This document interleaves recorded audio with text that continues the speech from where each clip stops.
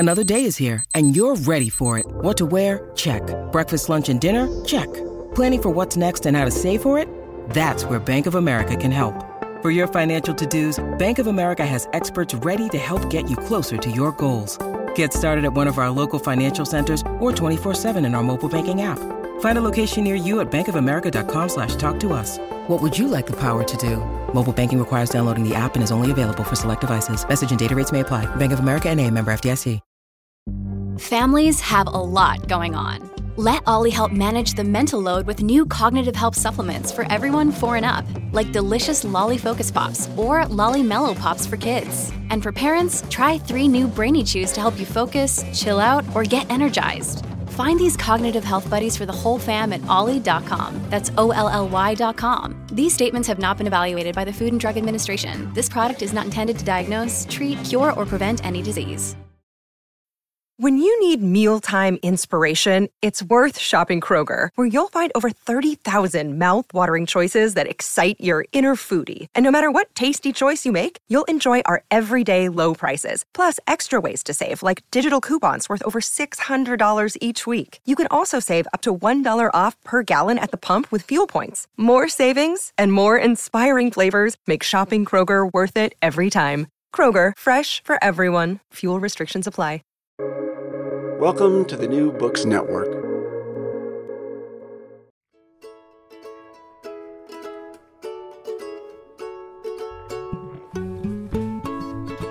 Okay, greetings everyone, and welcome to another episode of Recall This Book. Today I'm delighted to be here again with my friend and co-producer and co-host John Plotz from the English Department of Brandeis. Hi, John. Hey, Elizabeth. And especially happy to have Professor Derron Wallace with us. Derron is Associate Professor of Sociology and Education at Brandeis, and he has a PhD from the University of Cambridge, and he is the author of the recently released book, The Culture Trap: Ethnic Expectations and Unequal Schooling for Black Youth, which is out with Oxford University Press and is going to be the topic of our episode today. So hello, Derron, and welcome. Hello, Elizabeth. Hi, John. So good to be here. And it's, I've been able to have conversations with folks about my work who are sociologists or education scholars or, immigration studies scholars, but it's such a delight to have a conversation with scholars from different disciplines, right? A scholar in English and anthropology. But what is more, it feels like a really special honor to do so with colleagues from my own university. Feels really special. So thank you so much for this. Yeah, well, thank you. And that's really gets at the heart of Recall This Book, too. Yeah. Is to... I feel like if we knew the Waltham City anthem, we could sing it now. Only, John, in my case, only if it's the Jamaican anthem. Okay. There you go. Yeah. Okay, so Derron, could we start off by just having you tell us a little bit about the project and the book? Sure. This project is a cross-national study. The book is a cross-national study of Black Caribbean youth in London and New York City. Since the 1920s, Black Caribbeans have been deemed a high-achieving Black model minority relative to African Americans, whereas in the UK context, since the 1960s, they've been deemed the chronically underachieving minority. In both contexts, it is argued that there's something intrinsic to their culture that produces these outcomes, this culture of success in the US and a culture of failure in the UK. Well, this cross-national study calls into question the significance of culture and spotlights the importance of national policy context in shaping the divergent outcome of the same ethnic group. What I'm arguing fundamentally here is that there's so much about the relationship between culture and structure that's being relegated and simplified to purely being a matter of culture. And that is what I argue is the culture trap, right? It sort of splinters Black political power. It limits our capacity to understand the full range of structural and cultural inequalities that exist in schools and in society. It is both an epistemological and an analytical sort of limit that we place both in sort of academic discourse, but also in sort of popular culture, popular understandings of contemporary social affairs that I'm trying to unpick in this work. there's nothing in the tradition of Stuart Hall and Pierre Bourdieu, there's nothing intrinsic to the culture of Black Caribbeans, I argue in this book, or any specific group, frankly, that aids success or failure. It's also about the context of reception. It's also about the class dimensions of migration, right, that shapes who goes where. It's also about the order of Black migration, as I discuss in the book. There are a range of structural, historical, and political factors that shapes the reception of a particular cultural group to a national context. And this is what we often miss in contemporary discussions in education, probably, but also in general discussions about who's successful or who's a failure in society. The impetus for the project, I must add, though, I had no, and I feel so grateful that I can say this now because the book is done. I had no interest in sort of studying Black Caribbeans. I was actually studying economic development, right? So much of my work, I went to graduate school to study economics, the economics of education in particular. And I was working as a community organizer, and I had a chance encounter, which I describe in the opening scenes of the book, with a veteran Black Caribbean teacher who was surprised at the time that I was Black Caribbean and studying at Cambridge. And her response to me was, when I told her I studied at Cambridge, she said, "And you're Caribbean?" And she was very shocked. And I remember thinking to myself, well, in the US, it was a complete opposite, right? That this sort of narrative. And I recall even from my first year in university, debates between noted legal scholar Lonnie Guinier and Henry Louis Gates Jr. about the sort of which particular cohort of Blacks or which types of Blacks were we seeing in the Ivy League. And they were describing at sort of a Black alumni conference that Black immigrants were disproportionately represented among Black students in the Ivy League, right? And in particular, this sort of at that time that Black Caribbeans constituted the largest share of the sort of Black immigrant population among those in the Ivy League, right? So a very, very different sort of policy context and public in the tradition of Stuart Hall, different representation of the same group. But as I, after I had my conversation with her in community organizing, we used to encourage folks to sort of write down notes with leaders, right? So that the next time you meet them, you could remember. And I'm only sharing this because community organizing shaped my ethnographic sensibilities, right? So long before it became like an onerous task of documenting everything, it actually was part of my everyday practice as an organizer. And I realized quickly, I went back, spoke to my friends, spoke to people in the neighborhood about what was going on. And they said, yeah, this has been going on for decades. How did you not know? And I was like, well, it's the opposite where I'm coming from. I didn't know this. I leafed through every sociology book I could find, Black studies, history textbooks, and I could not find a text that could speak to these divergences, in representations across two different national contexts. And so, kicking and screaming, I decided I would write this book. Now it's out, and I'm elated it's out. Well, it's kind of ironic because you're critiquing the notion of culture, and yet you were sort of drawn into. You weren't going to study culture, and then you were, right? Yeah, and you were drawn into it. So in some sense, it trapped you as well, I suppose. Yeah, absolutely. I mean, I would say. I wouldn't say it trapped me. I would say it captivated me. Okay, fair. Yes. Right? It really lured me in and invited me to sort of think through a problem that I was seeing playing out from a deficit standpoint in the UK context, right? Right. There's even more recent reports like the Sewell report, which came out just about a year and a half ago. Tony Sewell is a policy advocate, and he was asked to write this report basically on sort of the state of race in Britain. And he made a couple of really strong claims, about Britain, that race was no longer a key issue, that it was far more equal in Britain than across Europe, that the greatest accomplishments can be seen in education. And he goes on to say, the major exception to these are like Black Caribbean people who he himself is Black Caribbean. That's the latest iteration of that sort of narrative, but I can think where this is rehearsed regularly, particularly as exam grades come out and consistently Black Caribbean students fall to the bottom, right? That this narrative around culture gets sort of reasserted as the rationale for their achievement. Right. Are there other international sort of sort of comparandums, like I guess maybe France and America with Vietnamese Americans. I don't know what the other cases would be, but I'd be interested to know how you thought about these other cases where you get divergent, perceived outcomes in different of the same immigrant group. Yeah, so nothing conclusive.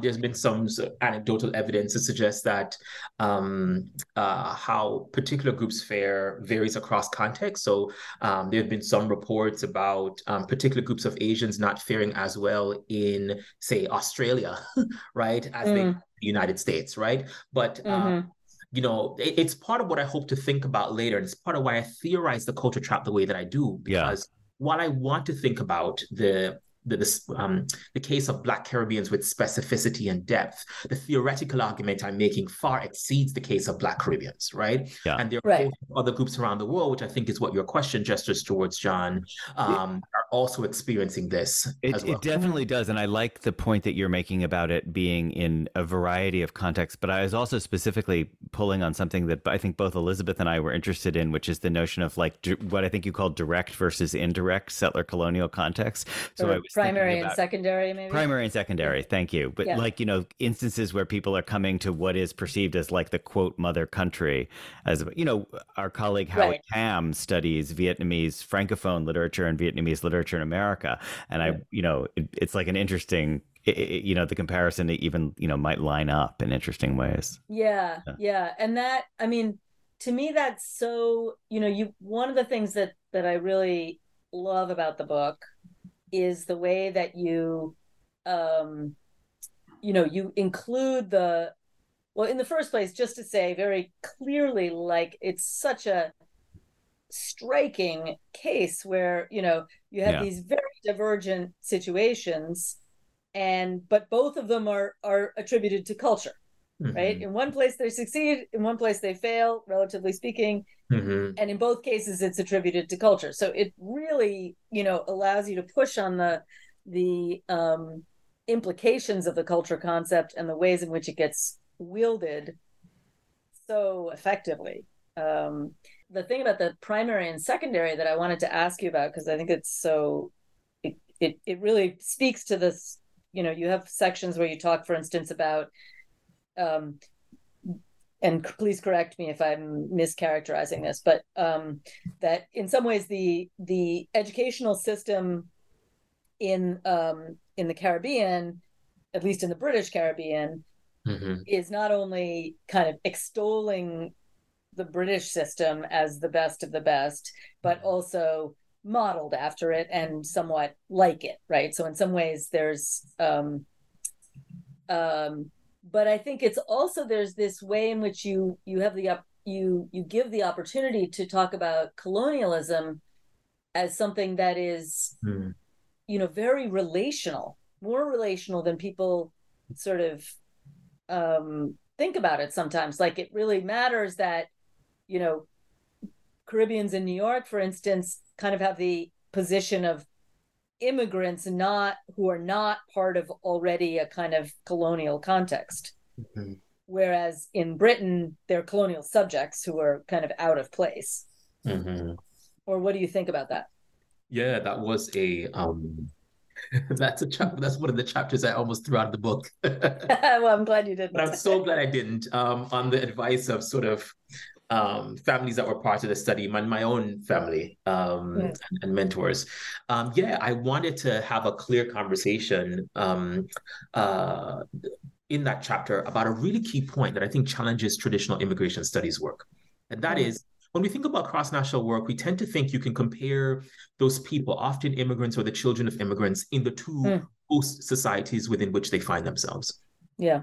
And the main point I'm trying to make in that chapter is that you cannot possibly understand the experiences of Black Caribbeans in either London or New York City unless you're understanding their perceptions of the host society from the homeland. It therefore means we no longer have a two-way comparison, we have a three-way comparison. The larger point, then, is you can't understand any immigrant by simply focusing on their experiences in, New York, Miami, Paris, Amsterdam. You also must relationally understand both the circuits of power that shaped their migration to that context, but also their perceptions of that city context, that new host society from the homeland. Yeah, and that's that great. brought me to the analysis of sort of colonialism's impact. A lot of what I'm thinking about now is what I regard as the educational legacies of empire.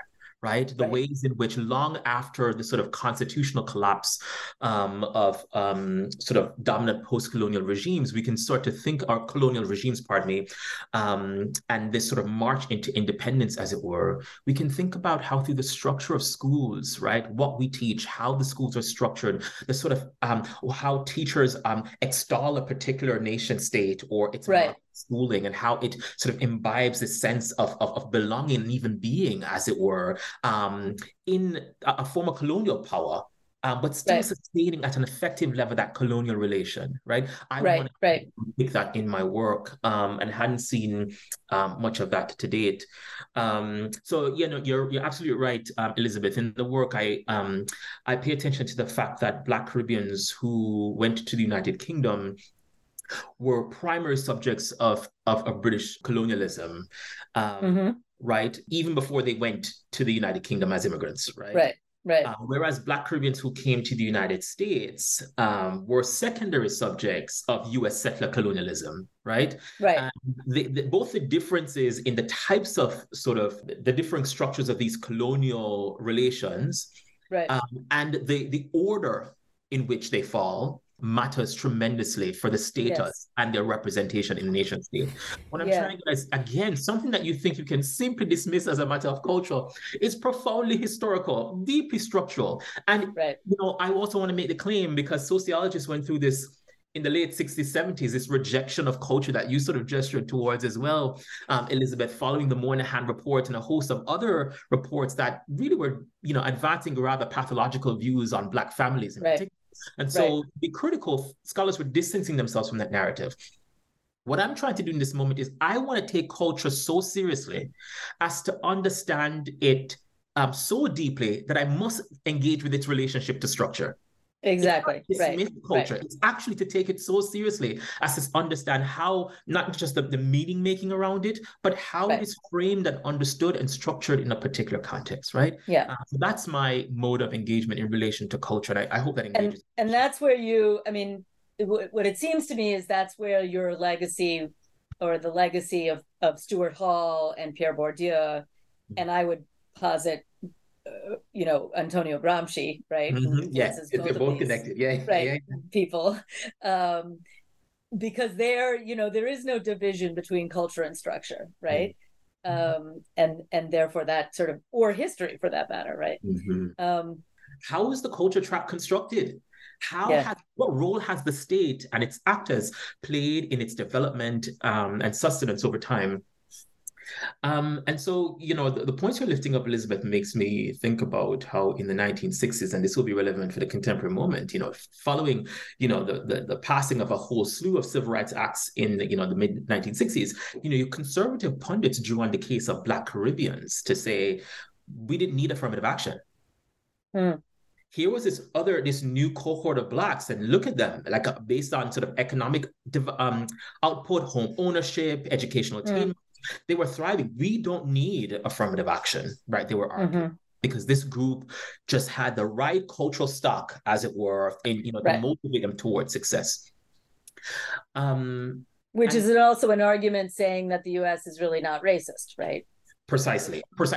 Fundamentally, this is not about race. It's both about dismissing this sort of weighted category of race or anti-Blackness in particular, but just to say it comes down to a fundamental matter of one's sort of inner beliefs and drives, as it were, which just fundamentally limits history once again and what shapes the presence and experiences of Black folks in the U.S. up until that point.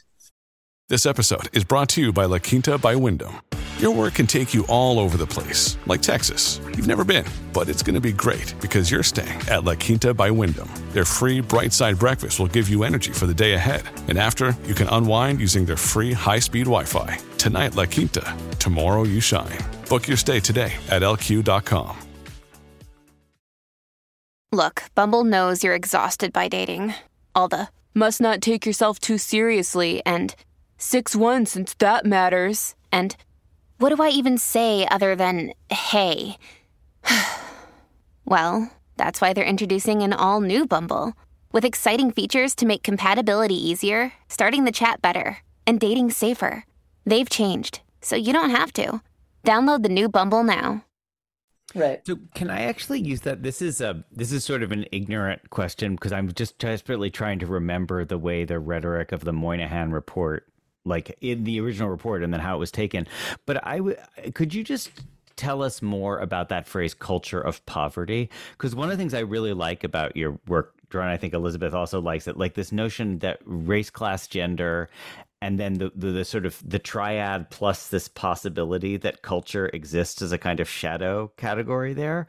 But the phrase culture of poverty, and you should correct me if I'm wrong, the way I remember it with the Moynihan report, it's almost as if the word culture there has a bit of a shifter effect where it's attached to poverty, as if what's being perpetuated is like the endemic nature of being poor. Do you see what I mean? Rather than it being a separate category.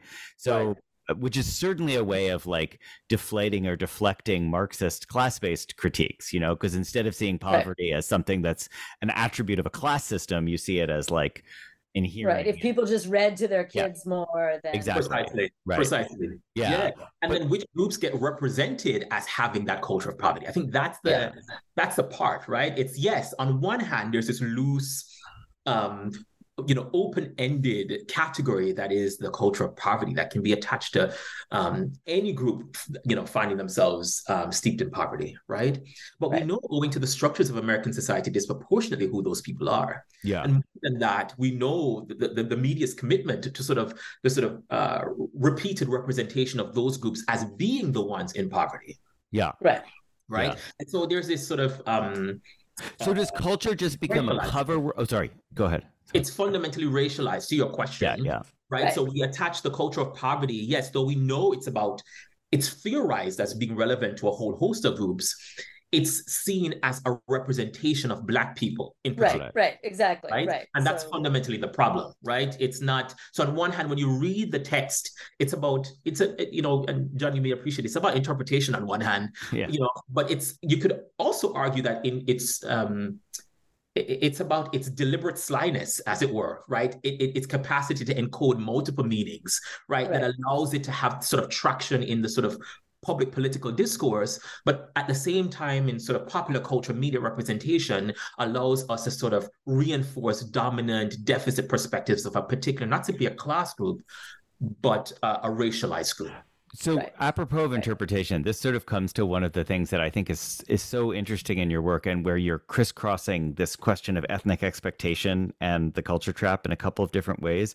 So that set of that sort of sleight of hand move you're describing there has to do with like a general public that is set up to receive something that is, putatively race neutral, but actually racialized. Yeah. But you also have a set of arguments about the internalization of ethnic expectation. That is the way in which these culture traps aren't just categories by which neutral data is interpreted for the benefit of policymakers. You're also talking about how this hits people's lives, right? I mean, school children especially.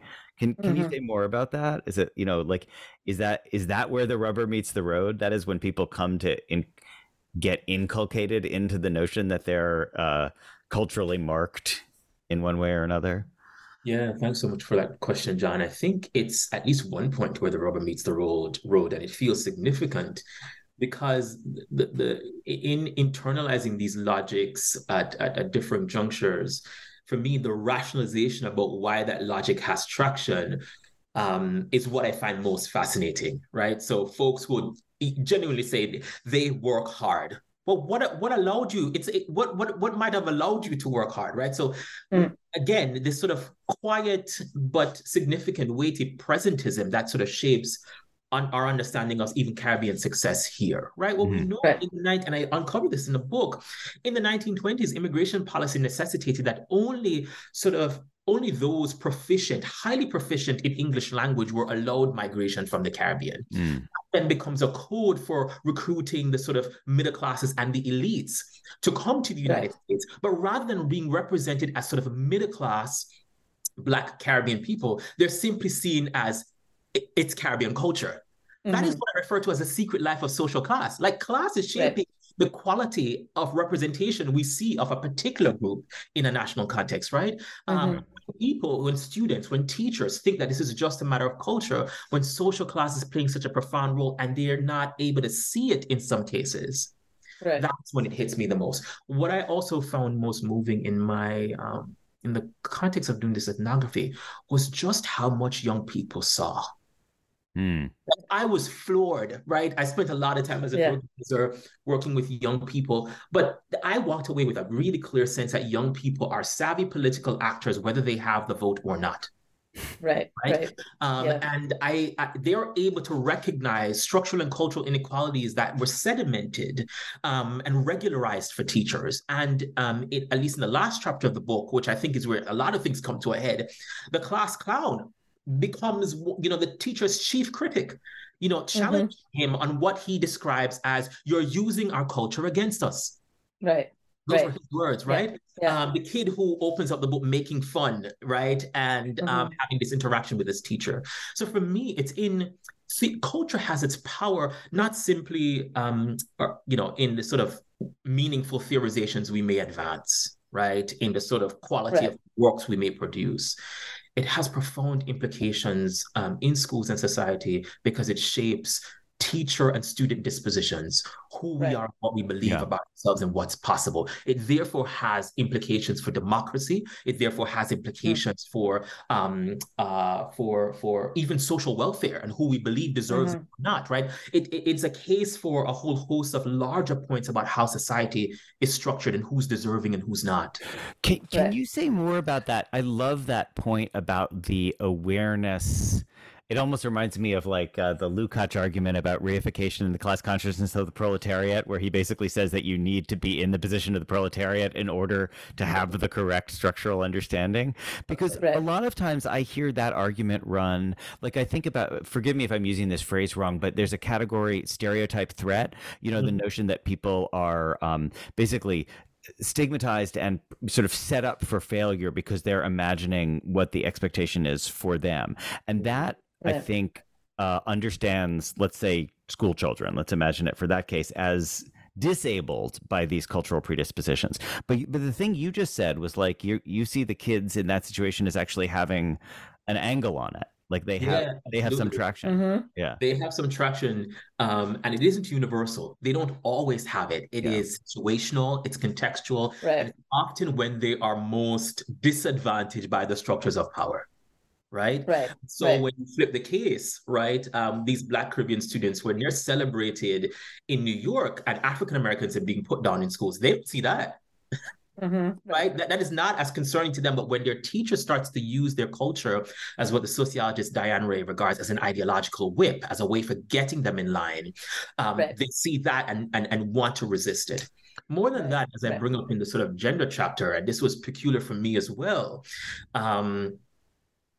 in a cross-national study, you often expect to say things are different. But in that chapter on gender, I was like, wow, they're actually, what the Black Caribbean boys are experiencing in both London and New York is the same. And what the Black Caribbean girls in London and New York are experiencing is the same. And the point and I can unpack this a little bit. I want to stay germane to the point you're making, or the question you posed, John. Yeah, but just say a little more about that because it was so interesting. Let me make the point first, and I'll use examples. Okay. The boys did not recognize how the general concern about, Black boys being a beleaguered party, this underachieving group needing all this help, how it afforded them levels of privilege in school. They didn't see it. Right. In fact, when you read the book closely, I was very forthright in sort of saying there were moments where I was in conversation with these girls and they're like, you don't see it? How could you not see it? And I was like, maybe you're just like, let's dig a little bit deeper. And, I was greeted with eye rolls and neck rolls. And, you don't get it. Why my own male privilege growing up in a Caribbean context meant that I too had benefited from this and I didn't see it despite my own political consciousness. I'm using that as an example to say, again, what are the moments when we see and we don't see structural and cultural inequalities, right? And that isn't peculiar to young people. It isn't peculiar to Black Caribbeans. I could talk about our own faculty. Yeah. Oh, yeah. I could talk about the wider society and local community. I could talk about the sort of middle classes moving into working class neighborhoods, and when it's okay, Black middle class people moving into Black working class neighborhoods, and when it's reclamation versus when it's gentrification. I mean, these are the sort of nuances I wanted to lift up in the book. To the examples you were asking about before, Elizabeth, I found that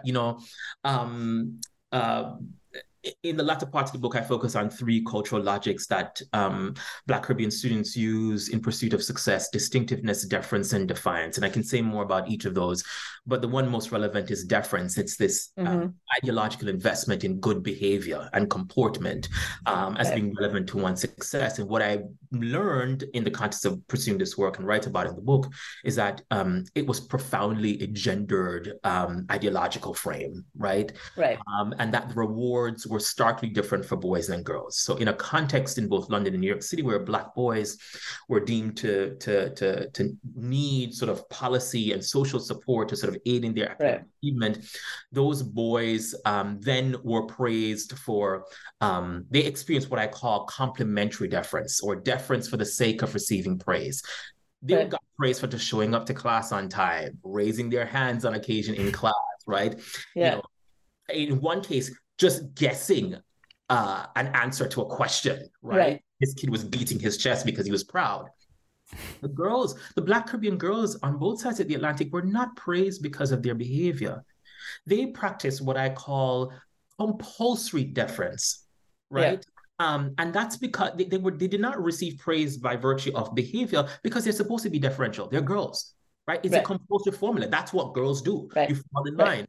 And so they could only receive praise through high academic achievement. And this was true in both national contexts, right? And so what we're seeing there is that in this attempt to sort of support boys, they're engendering this sort of low gendered expectations for Black Caribbean boys on both sides of the Atlantic, where they're easily praised, and the praise is supposed to be an attempt to sort of support their advancement, but it actually helps to keep them back. The girls, on the other hand, who in their everyday social life wish to be praised for showing up on time or participation, get none of that. It's only through the pressure of high academic achievement that they're able to garner those rewards. And I wasn't even able to see that. It was completely revelatory for me, because I could now look back on even my own educational experience and see where I had benefited from the same thing relative to young women and girls who were much smarter than I was.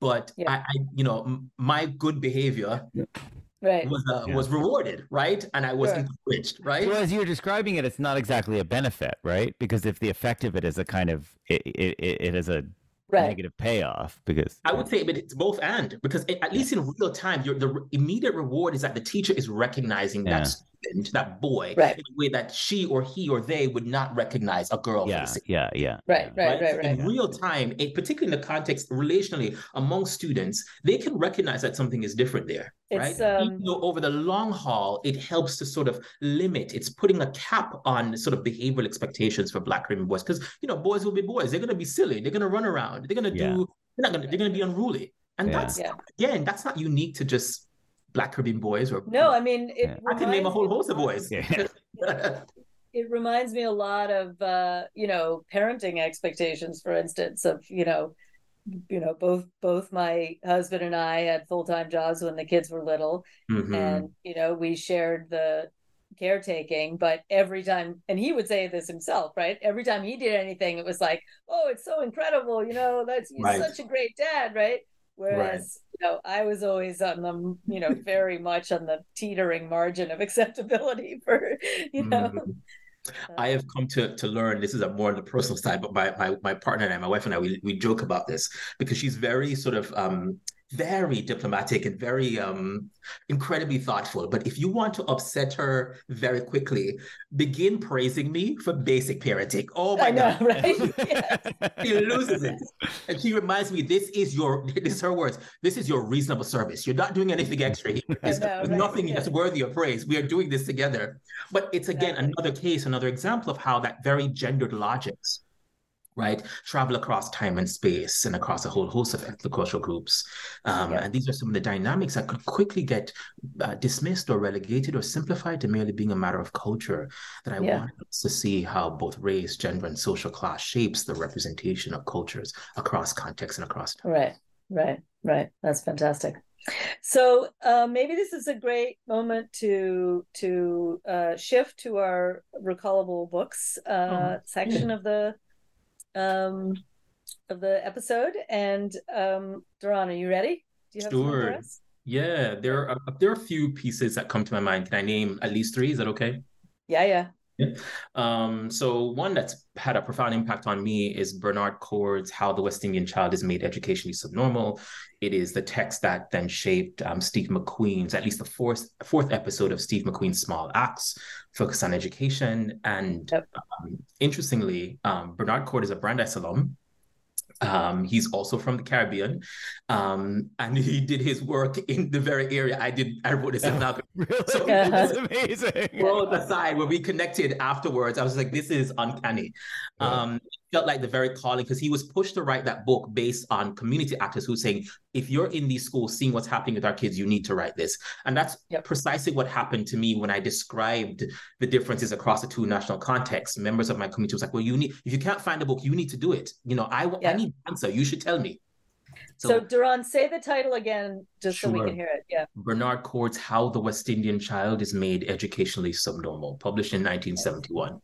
It's such a striking title. Yeah. And it's striking because going back to arguments about the state, I use the US example around affirmative action. Well, in the late 40s, 50s, 60s, into the 70s, the British government disproportionately labeled Black Caribbean students as, and I quote, educationally subnormal. That was the language of the state. That is how we reproduce the representation of a particular cultural group and sustain that over time. Right? This isn't just about what people are thinking or believing. The state plays a role in structuring these representations. Back to other books, I'm thinking too about Bernardine Evaristo's Girl, Woman, Other. A really just very provocative book that I think is so well done. I enjoy that. The other I just want to lift up, which falls slightly outside of that tradition. This is a book written by a scholar, a sociologist of Southern studies. I think you would say he's a scholar called B. Brian Foster. He's at the University of Virginia. His book is called I Don't Like the Blues, Race, Place, and the Backbeat of Black Life. For me, it is my favorite ethnography of 2021 by far.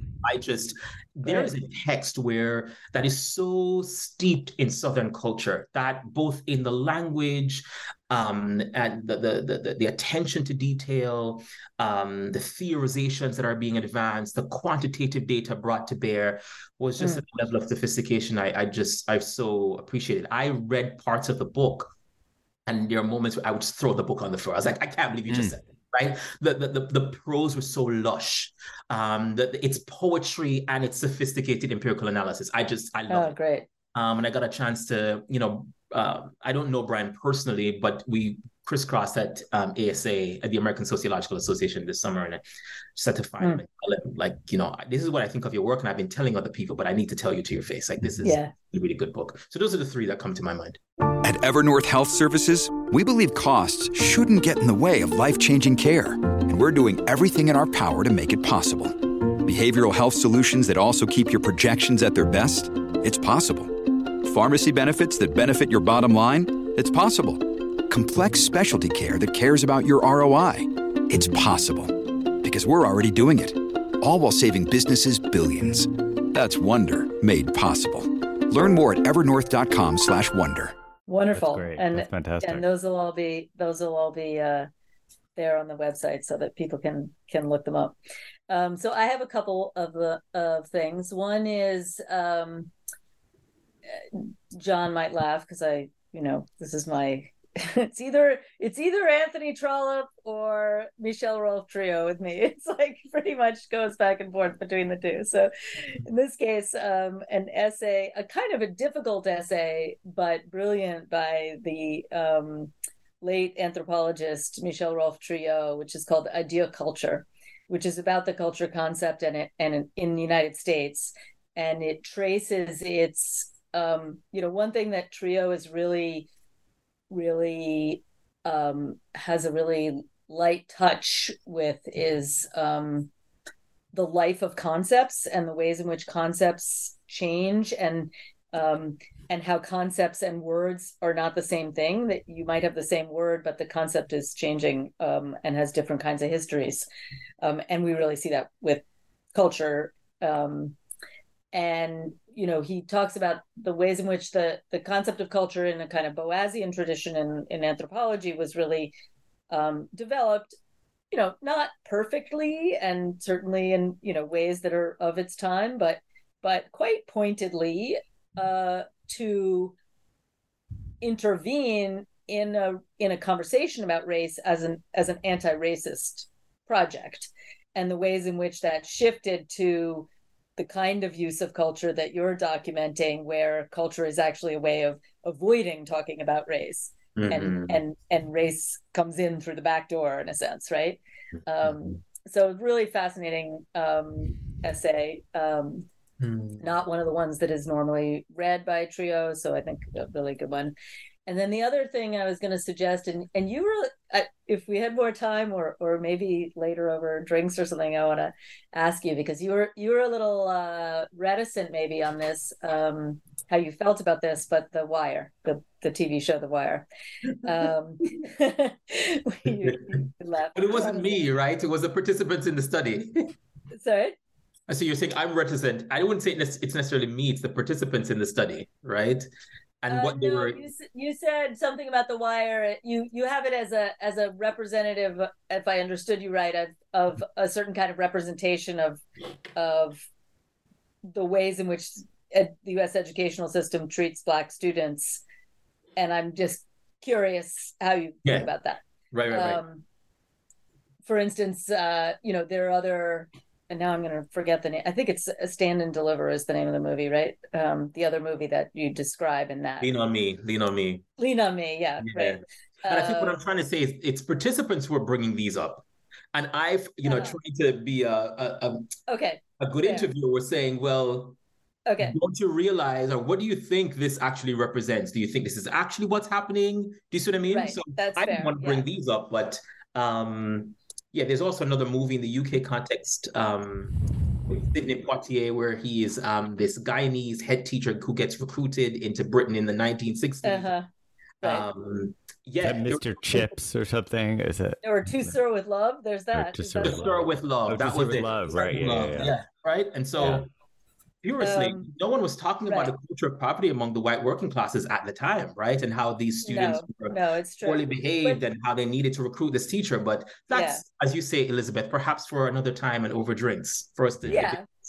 But so to me, the difference between The Wire and a lot of those films is that has a much more kind of Bourdieuian sort of notion of how. I mean, it's certainly representing schools in certain ways, and I think that that would be a good conversation. But it doesn't have the kind of heroic narrative that you see in a lot of these things. It's much more everybody's kind of playing the hands they're dealt. They're all quite complex actors, and that's what I love about it. So that it has this sort of degree to which its notion of culture, to me, aligns a lot more with what I see in your analytic frame, not your description of how the concept of culture is working in your ethnography. So I'm a fan. So that's my recallable. Yeah.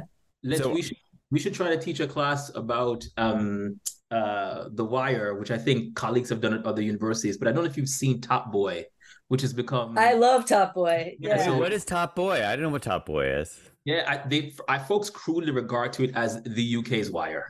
Right. And so it's available. Really, really good. It's I haven't seen the last season, but it's great. I have. Yeah, I watched it a couple of weeks ago when it came. But yeah, John, you should watch it, and then we can have a quick conversation about it. That sounds great. I'm excited. I'd be remiss if I didn't mention at least one text by Stuart Hall, and I'll close this piece, "The Fateful Triangle" by Stuart Hall, Race, Ethnicity, and Nation, based on lectures he gave at Harvard. I found to be really, it's among his lesser known works, but I think it's just so rich in its theorization of race, ethnicity, and the nation state for the reproduction of sort of structural and cultural inequalities. And so, I don't think at least in sociology, there's been this awakening over the past 8 or so years in sort of thinking through the relevance of Du Bois as a sociologist, as a number crunching sociologist. And as I say this, there are historians sitting down, shaking their heads, saying, we've known this the whole time. Yeah, right. Sociology has sort of finally come into this moment, or US sociology has finally come into this moment. And what I strongly believe is just as Du Bois has sort of been brought into the center of sort of US sociology, I think Stuart Hall deserves the same in British sociology, right? And that he too ought to be taught as part of the canon. Instead, he gets relegated to simply being a matter of cultural studies that isn't necessarily cultural sociology, right? And we know those very disciplinary boundaries cultural studies aim to challenge in the first place, right? And to draw on the tools of literature and of art and a film that sociology in and of itself couldn't provide. And so for those reasons, I think this text is one I'd recommend to anyone interested in cultural studies broadly, or to cultural sociology specifically. Fantastic. Okay, well, always good to end with Stuart Hall. So, so I just want to thank you, Derron, so much for taking the time, and thanks to John, and thanks to our listeners. Thank you, Elizabeth and John. I've enjoyed this. Thank you. Wonderful. Recall This Book is the creation of John Plotz and Elizabeth Ferry. Sound editing is by Kamaya Bagla, and music comes from a song by Eric Chaslow and Barbara Cassidy. We gratefully acknowledge support from Brandeis University and its Mandel Center for the Humanities. We always want to hear from you with your comments, criticisms, or suggestions for future episodes. Finally, if you enjoyed today's show, please forward it to 5 people or write a review and rate us wherever you get your podcasts. Thanks for listening.